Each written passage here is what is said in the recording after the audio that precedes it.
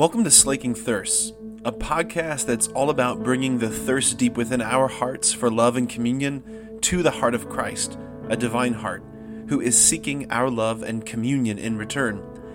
The hope is that the two thirsts would meet and both thirsts would be slaked.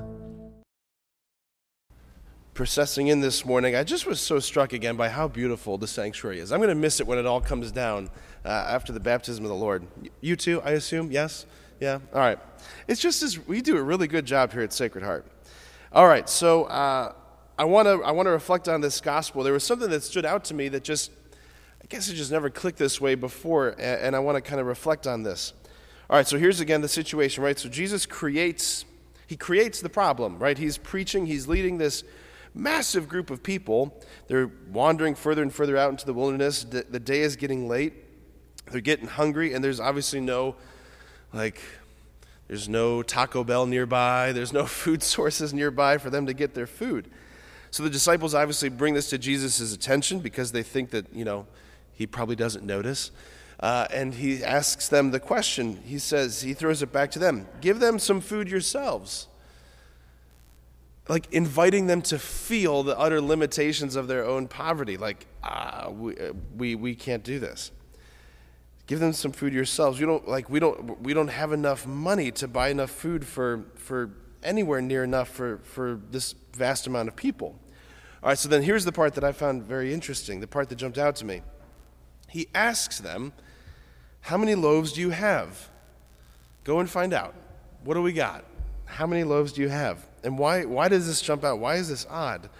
Because this is Jesus we're talking about. This is Jesus we're talking about. This is God in the flesh. This is the Word through whom all things were made. This is the God of Genesis who didn't look in the pantry to see if see how many rocks he had before he made the mountains or the planets. He's like, what do I got to work with? Got a few pebbles. Okay, I can make a planet. That. He didn't do that. Right? Genesis reveals we have a God who creates. The philosophical phrase is creatio ex nihilo, creation out of nothing.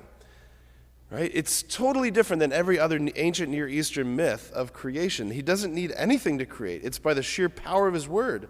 So why all of a sudden does Jesus, who is God, does Jesus need some starter material? Why, some original, substrate upon which to work his miracle? What has changed? Has anything changed? What's different? Why does he suddenly need some stuff?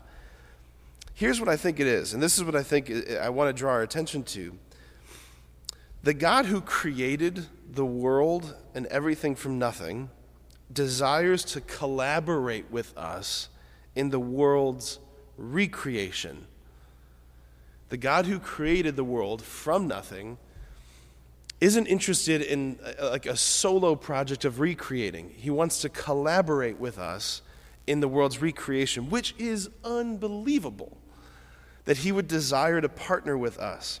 He could have just snapped his fingers, right? Jesus could have just snapped his fingers and rained down bread from heaven, like Moses in the desert, raining down manna, raining down quail. It would have been an amazing miracle, right? But he doesn't. He invites his disciples to trust him. He invites them to surrender what they do have, even though what they do have is so absurdly not enough.